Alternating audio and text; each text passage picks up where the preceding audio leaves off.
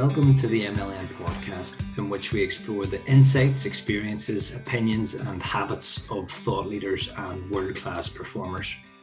In this episode, I speak with Barry Winkless, who is head of the Future of Work Institute and Chief Strategy Officer at CPL. He is a renowned thought leader in strategic creativity, change, and engagement, with a particular focus on how society is changing and what that means for the world of work. Barry has worked globally with some of the world's most respected organisations and is a sought-after speaker and author. Now, within this conversation, we discuss why we are now living in the experience age, what employers can learn from theme parks, and why the next competitive advantage could be gained by looking inward rather than outward. It was a fascinating conversation, so without further ado, I hope you enjoy the Barry Winkless episode of the MLN podcast.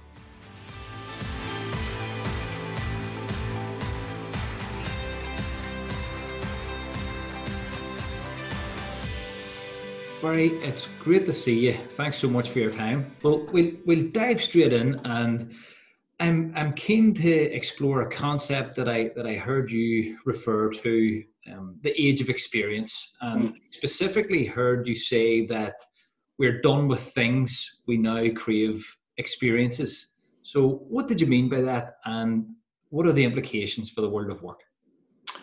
Big question. Yeah, look, I suppose a couple of things, right? There was a book written by a guy called Joe Pine a number of years ago called The Experience Economy. And in that, he called out this idea that, we're moving to this idea of, moving from products to services to experiences to transformations, right? So it's a sign almost of economic progress. But, a lot of those concepts were around before that book. And, there's lots of different things happening that I suppose are enabling this kind of age of experience, right? So when you think about it, we specifically think about it through the world of work in a lot of the research we do in the Future of Work Institute. And, when it comes to the world of work, what we're starting to see is like a deep requirement, for people to think beyond a job or a career, right? So they're more about, is this experience in this business, right, going to in some way make me better or transform me in some way, right? So that's if you want to call it the kind of, work aspect of it, right? So, this idea of, I know when I left college, and I'm sure Kevin, you were the same, was very much around, get a job, right? And, if you can, get a job in a good organization that you can have a bit of a career in there. And a lot of the focus I remember when I left, university was, try and work one of those kind of multinational organizations, build a career in there, and kind of, work through the process, right? Whereas what I'm starting to see now is, we talk about this kind of jump in freelancers and the amount of people working on their own. But there's this kind of expectation, to be honest, that, people will have good experiences within work, exciting projects, interesting developmental opportunities, right? And in many instances, sometimes that doesn't happen, right? But we are seeing this kind of move towards this more, what I would call experience, driven business, right? So if you think about it, a lot of research done in this area, but more or less kind of 70 to 80% of people, if you look at different reports done over the kind of last 10 years, 70, 80% of people are valuing experiences, over buying things, right? And that has massive implications in all sorts of ways, right? So take a simple example. We're in a world now, Kevin, where because of the technology platforms and the connectivity that's available to us, we actually don't really need to own a car, right? We don't really need to own a car. We can have access to a car. We can book our Go car. We can do a rental of a car. We can access the car, but we don't need to own it. We can access the experience of having a car, but we don't need to own it, right? And in a way, the world of work is becoming a little bit like that, right? Because, I can work with companies, don't necessarily have to work for companies, right? And that's a huge thing that's happening out there. And why? Because, there's people out there that now want to create their own work experience, right? They want to own their work experience, right? And the best way you can do that is to potentially work on your own, or to find an organization that is, linked with your kind of DNA, as an individual in terms of where they're going as a business. So there's all sorts of really kind of interesting things happening in the world of work, particularly for me when it comes to this age of experience, but it's a much broader concept that's affecting everything really. Yeah.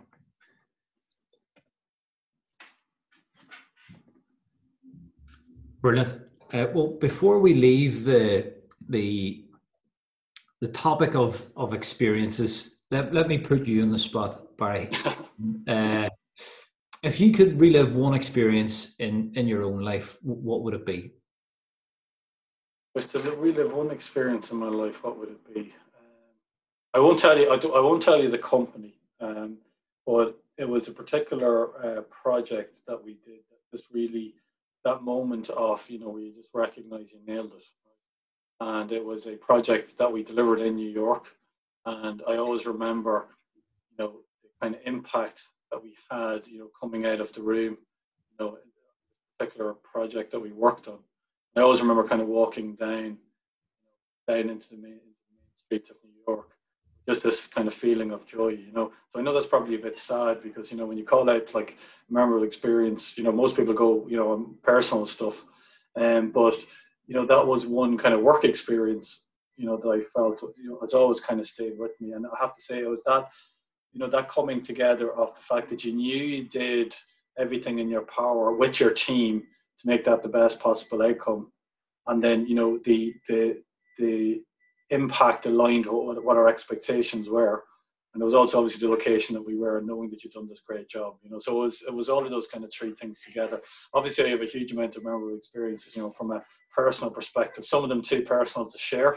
I won't be sharing them on this. And others, obviously related to my family, and to friends and, other things like that. So, but that's definitely a work experience that I remember. Good man. Thank you. You talk about immersion over engagement. What do you mean by that? Okay, another big question. Lots of easy ones for me today, Kevin. Look, I think first and foremost, we talk about engagement, and we see a lot of organisations kind of driving engagement programs, right? So it's very much around this idea of, let's create engagement. Let's nearly force engagement, to happen, right? Whereas for me, a leader's real role is to actually create an organisation that immerses people in the mission and the purpose of that organization and the DNA of that organization. And by default, you're actually creating a level of immersion that doesn't need a kind of push engagement process, right?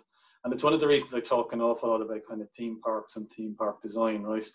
Because, when we talk about, immersive design, the people that have done that the best for the longest period of time are people who design theme parks. So if you really think about it, way back in 1955, the first kind of theme park was opened. As Walt Disney opened the first theme park, Disneyland.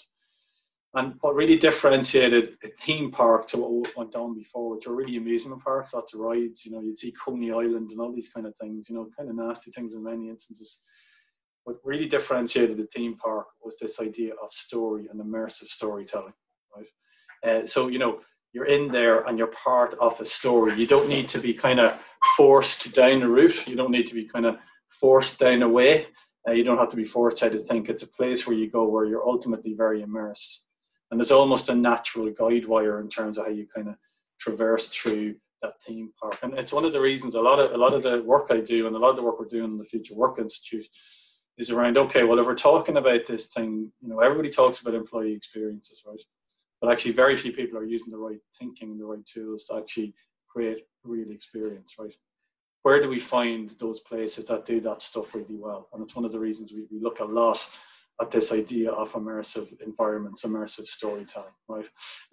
Because that's the key to me to designing, and helping design proper, experiences, right?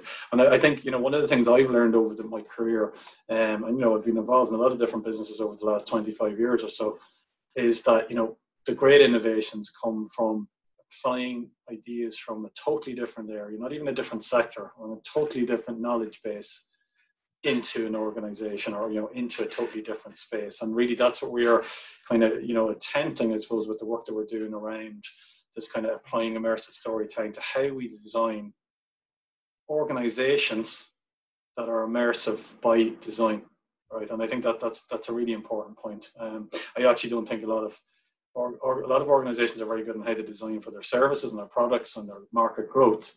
But when it comes to looking inward and in terms of kind of creating this immersive environment that kind of fully harnesses the potential of individuals within that organization, I'm not so sure. Well, just to probe a little bit more on this concept of the work theme park, is there a methodology or a set of core elements of the concept of the work park? Yeah, there is, and again, it's something actually that we've been kind of working through. Actually, we most recently done a fairly significant piece of work with the American Chamber of Commerce members, looking at this whole kind of idea, right? So this is a kind of, I suppose, let's call it developing real world concept, right? But I think the first thing, Kevin, for me is this idea of story, right? And people have a tendency to kind of jump past story, but I like to ask leaders, right? What is your future of work story, right? What's the script, right? If you're to write 5-page script or a 5-page story on, your future workplace, what would it say, right? And the reason I say that is because we often kind of, organizations are kind of organic things, right? They often kind of evolve in some shape or form, and then the old dreaded change program comes in and tries to kind of evolve it a little bit more, right? But there's no real kind of concept on what I would call the story of the future, of the workplace, right? The future of how people are going to work within that organization. And I always kind of say, well, if we can't craft even the script of the future where we're going, then how the hell, are we going to actually, design something that gets us there in the first place? And I have to say, I do find that, when we talk about this thing of the future work, you talk about things like, the impact of technology and robotics. We talk about, new working practices. It's something that's kind of happens to organizations, as opposed to kind of people designing their own story and letting it happen for them, right? So I think that's really when we talk about that concept of the kind of work park, this kind of idea of this kind of thematic work park. The whole idea is to drive a much greater appreciation, firstly, of the story of the organization. And then secondly, it's this kind of purposeful design of that organization, for the people in it, right? And we hear a lot about kind of, customer journeys and employee journeys and all that kind of stuff. But, the reality is, right, is that it doesn't really work like that, because again, that's a kind of predefined path, right? If you go into a theme park, there are different islands within that theme park, right? You can choose what island to go to. The important thing is we understand what the bloody hell those islands are. You take it from a kind of a workplace perspective. One island might be our developmental island, right? That's a place that people go when they want to learn new stuff, develop new skills, right? We're not taking them on the journey, but we need to create the island that they can immerse themselves in that island when they need to immerse themselves in that island. So we think about things like, we think about things very linearly, excuse my language, in a very linear fashion, whereas actually that's not how we kind of deal with things. So, that's the other concept for me. So it's story, purposeful design, and the idea of thematic islands, as opposed to this kind of, set of, prescriptive, let's call it, journeys, that sometimes can be inclusive for people and other times actually can let people left out, from a broader perspective. And can you share any examples of an organization that has got especially the story element of this journey right? Yeah, well, I suppose a couple of things on this one, right? First and foremost, I'm going to introduce this idea, this model that we use called the 3W model, and I think it's important when we have this discussion. So, and this will be coming out in a kind of a paper very soon, and it's kind of at the core of my book coming out next year. But, when we talk about the future work, we talk about 3 W's, right? One is the workplace, the second one is the workforce, and the third one is work task, right? So workplace is what I call where the work takes place, whether it be in virtual or physical space or combinations of that in between. Workforce is how we kind of design, manage and motivate the workforce. And then work task are the kind of tools, the technologies, the mindsets and the methods that deliver the work, right? So the first thing is when we talk about an organization and we talk about their kind of, what our organization's doing well within those areas, we need to kind of have those kind of 3 W's, in our head, right? So, if I think about very empowered organizations, right, they are generally organizations that are very focused on this idea of self-management, right? Or flattened hierarchies, right? And you can see organizations like Valve, or a gaming organization, they have very much a very, very flat structure. So it's very much around self-management, and it's seems to work right through the DNA of what I would call the workforce and work task elements, right? How they're managed and designed, how to deliver the work is very much around this whole concept of flat hierarchy, self-managed models, right? So that's one example. We talk about organizations that kind of tell their brand story very well. Then, you can look at organizations like Virgin, who have really, I suppose, kind of harnessed, design and, design principles right through the very fabric, I would say, in terms of all of their experiences, in terms of the kind of products and services they provide. And it also seems to filter, through, the organization, itself, and how kind of, how things are done, in that shape or form. So, I think they're the kind of ones that, are really, kind of interesting. And there are different types of companies that are doing similar type things, but in different ways. You've got an organization like Supercell, for example. What I really like about Supercell is their CEO is a guy called Ika Paninen, and one of his great kind of quotes is, I'm the world's least powerful CEO, right? And that's a brilliant story to tell.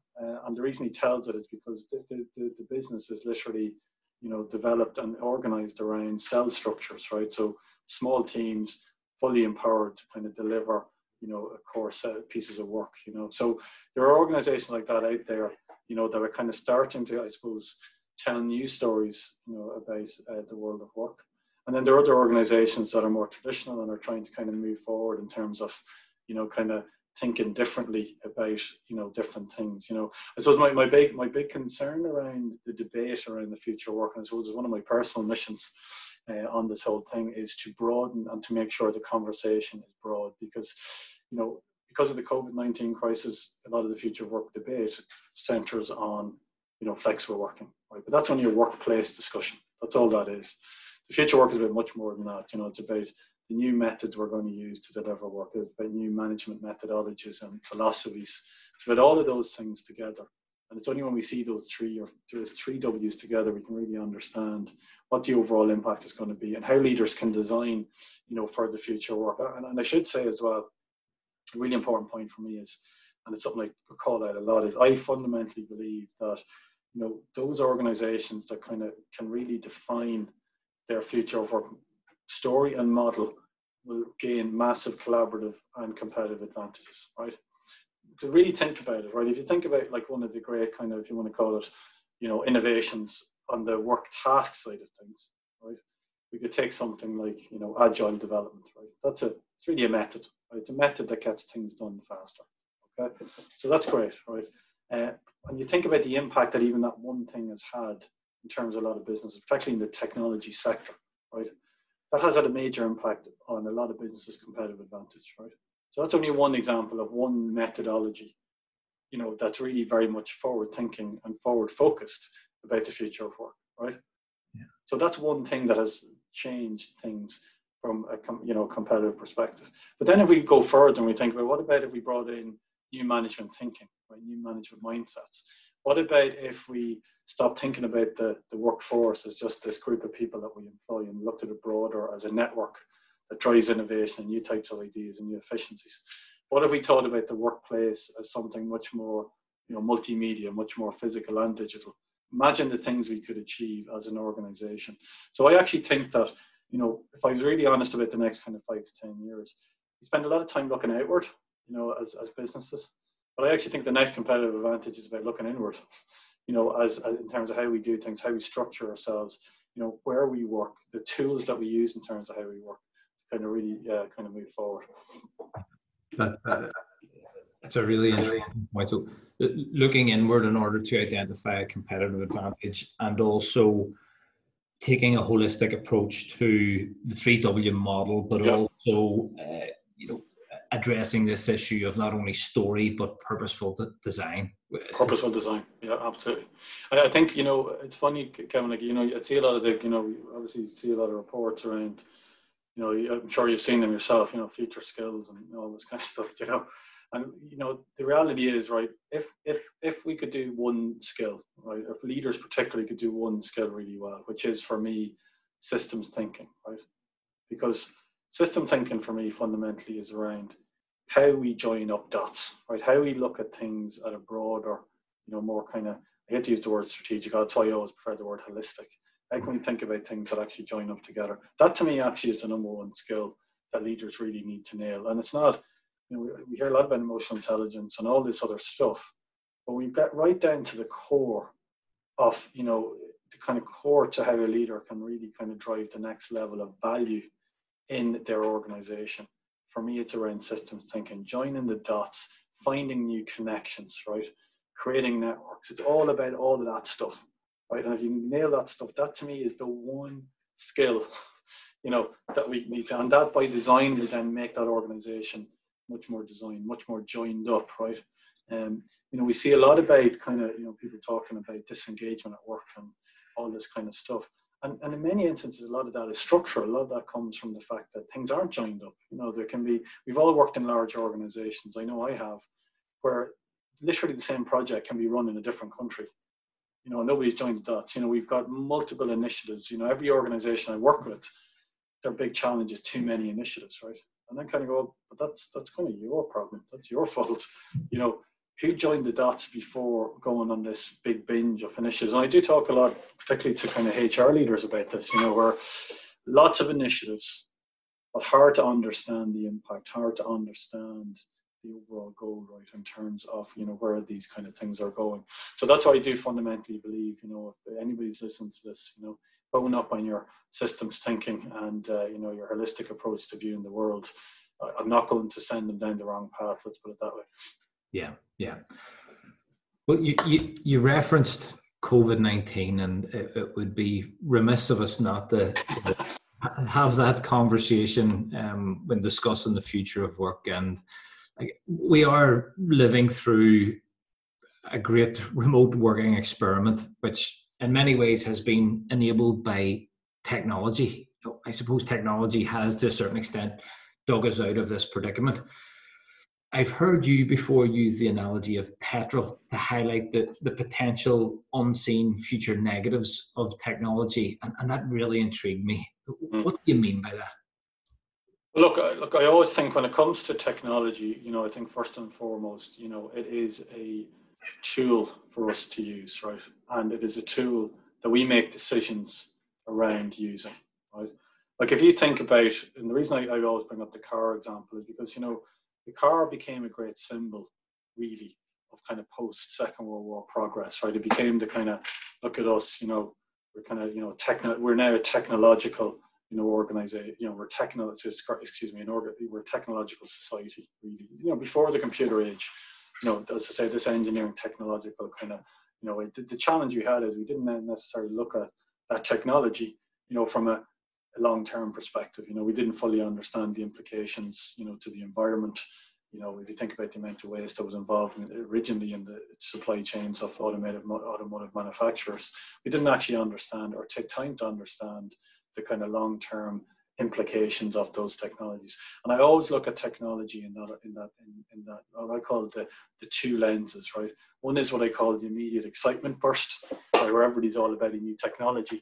And then what I call the hangover, side, where, okay, we've gotten excited about the technology, but now we're actually starting to understand the negative implications of technology, right?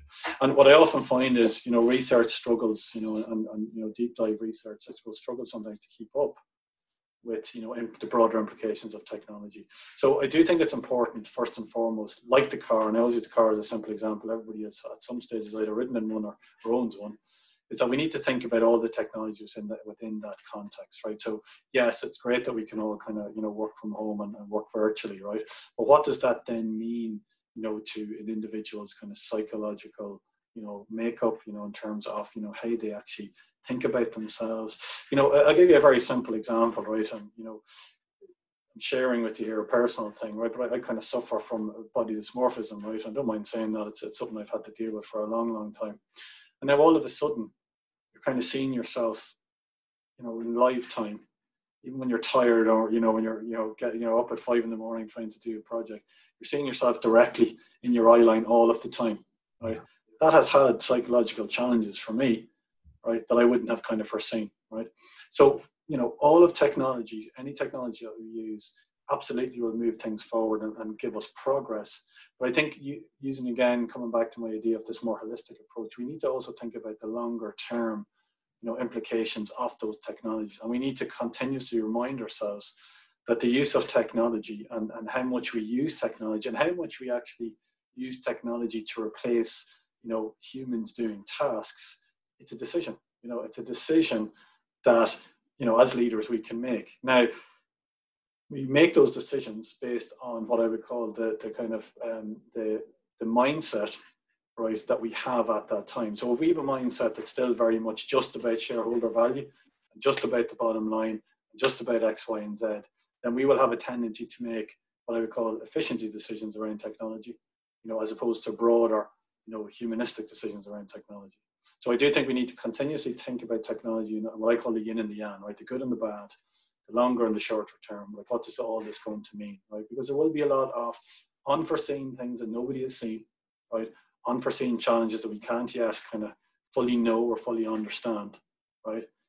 Whilst also still pushing back, in terms of technological progress. I find it fascinating that, the amount of kind of holistic innovation that has happened, with the advent, for example, of a real environmental crisis. All of a sudden, we could solve a lot of problems, with, different types of materials, different ways of thinking, et cetera, et cetera. So I do think we need to think about technology always through that lens. It's not always the shiny, amazing thing, that it needs to be, and there will be circumstances and challenges that we're going to have to deal with down the line, then 5, 6 years time, 10 years time, and there will be different challenges. So I always like to approach technology from both the kind of a custodian mindset, we own this bloody thing in the first place, and then also the cautious mindset.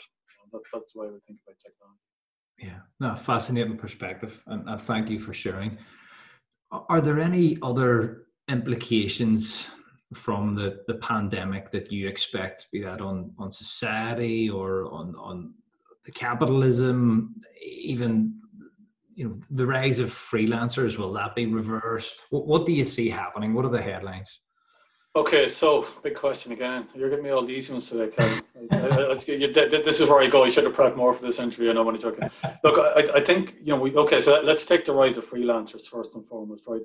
Like for me, I'd start from an organization's perspective, right?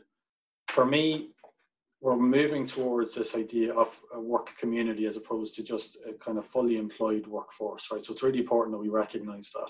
So a lot of the companies that, I've worked with and we are working with are using, a model now that's a mixture of permanent employees, temporary contractor consultants, people that are maybe doing 3 or 4 days work with that organization. There's all of these different kind of types of, people that are in this kind of broader working community for an organization. That is not going away.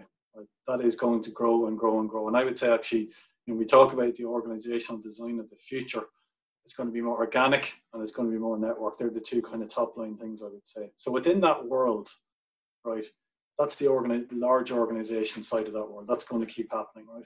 And then on this side of the house, on the individual side of the house, because of this kind of boom in technology platforms and what I would call the democratization of toolkits, right? I'll talk to you about a little bit of that in a minute. It means now that people can really, for the first time really, and really I would say for the first time in the last 100 years, can really evolve their brand, their business online, whatever that is, and find a niche that they want to find, they can have access. So all of a sudden, people are now saying, well, actually, okay, there's risk, right? I mightn't have, the money coming in all the time, blah, blah, blah, blah. But equally, I've got this new toolkit that I can use to promote my business, to engage with kind of customers, to do things quicker, et cetera, et cetera. So we're going to see definitely more and more freelancing happening. Absolutely, that's going to happen because that was happening before COVID. And yes, of course, people are going to kind of go, COVID has kind of, maybe put people a little bit of a warning. But that's not looking at it in a broader context. If you think about the broader context, most governments now are recognizing, freelance work and gig work, that they need supports, right, when things aren't great. And, they will need different instruments to support those people. So it's becoming recognized as what I would call a pathway, right, for employment, right? So all of those things are kind of coming together, right? And that's not going to go away. So I would see that kind of, continue to increase. And I do think we're going to kind of start to see more and more kind of, solutions out there that will enable, those individuals to kind of, be more and more effective. And we're seeing lots of really interesting startups in this space now, kind of, how do we, helping freelancers to either do their, finances quicker or marketing better, so we're seeing all of this kind of stuff. And the reason I'm kind of talked about this democratization of tools, and it's something I've been doing over the last 18 months, is I set myself a challenge, and it's a creativity challenge, because it's something I write about a lot, and we talk a lot about creativity when we talk about the future of work. I set myself a challenge to listen to 1,000 albums, right, and learn a song from each album. And then kind of, basically 1,000 of the best albums, I should say. I don't like listening to crap, but anyway, 1,000 of the best albums, learn a song from each, and kind of research around the kind of the ways and the people and the mindsets that made those albums happen, right?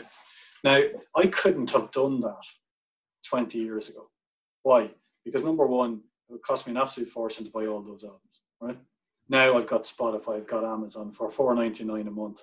I've access to all of the world's kind of music library, right? So that's the first thing. Second thing, I can now tap into cheap, kind of tools, right? Cheap recording tools, cheap, tools where I can break up tunes and learn how to play them.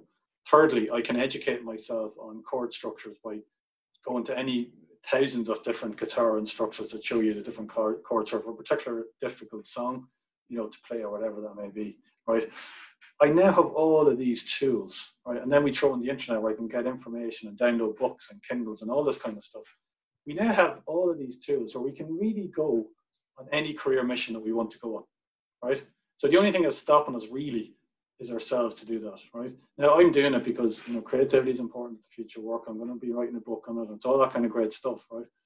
But the whole point is that everything has become so democratized in terms of these toolkits and more sophisticated, and we can now create our own kind of career journeys. And an interesting kind of thing I'm really starting to see that I find really interesting. It's what I would call the kind of reverse talent thing that's happening, right? So for example, somebody will come up and they'll do an animation as an example, right? And they'll do it themselves, using a toolkit that's available. And then all of a sudden, the studio will employ that person, right? Because they like what they're doing. And what they're doing is actually better than what the studio is doing, right?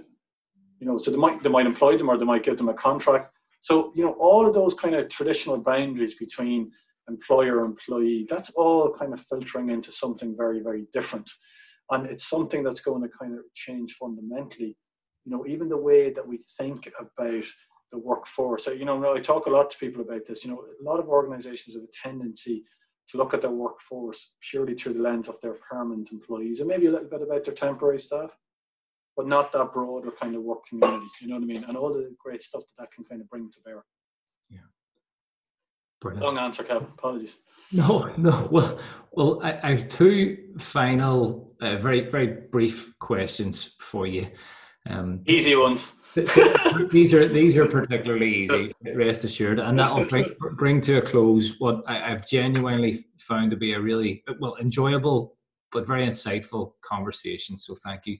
The two questions are, where can people follow your writing? Are you on Twitter? How can they keep up to date with your content and when the book comes out?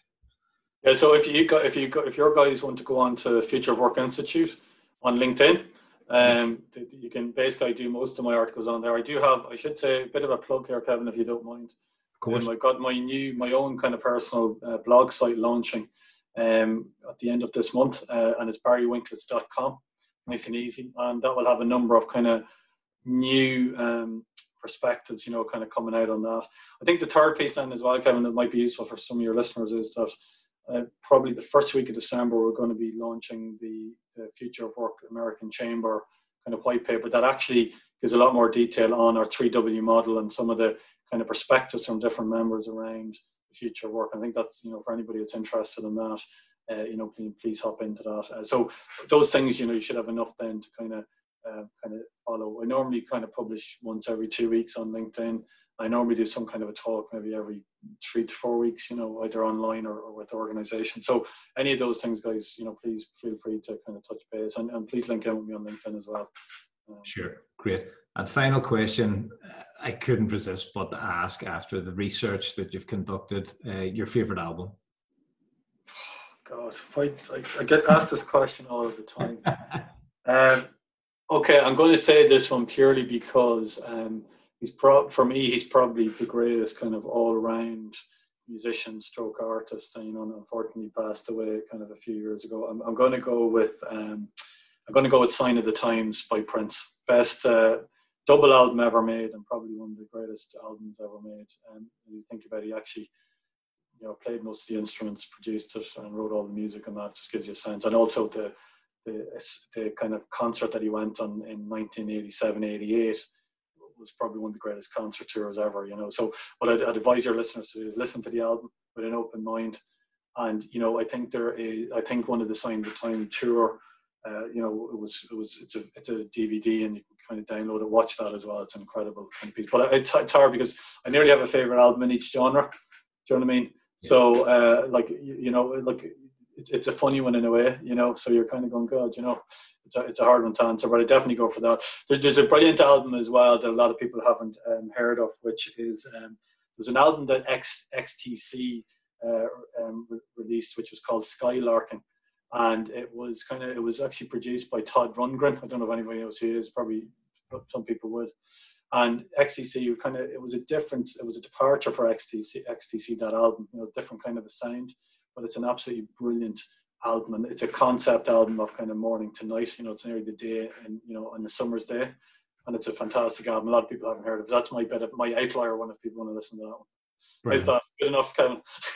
that is. I think that's a fantastic way to finish, Barry. So, look, we really appreciate your time. Thank you very much. So, Kevin, good to speak to you. Take care. Bye. Just a quick and final word from me, folks, to say thank you for listening. If you enjoyed this episode, there are plenty more conversations with other thought leaders and world-class performers to come. So make sure you're following MLN on Twitter. That's at MLN_NI. And sign up for our e-newsletter by visiting mln.org.uk/join. It's all free. And in addition to receiving notifications about podcasts and speaker videos, you will also receive invites to free events, both virtual and in person, that MLN organises throughout the year. The Management and Leadership Network is able to provide all of this for free due to the support of the MLN champions, who are Amet Insurance, CPL, DAC Beechcroft, Danske Bank, Electric Ireland, PKF FPM, and Ulster University. So thank you to those organisations, and thank you for listening.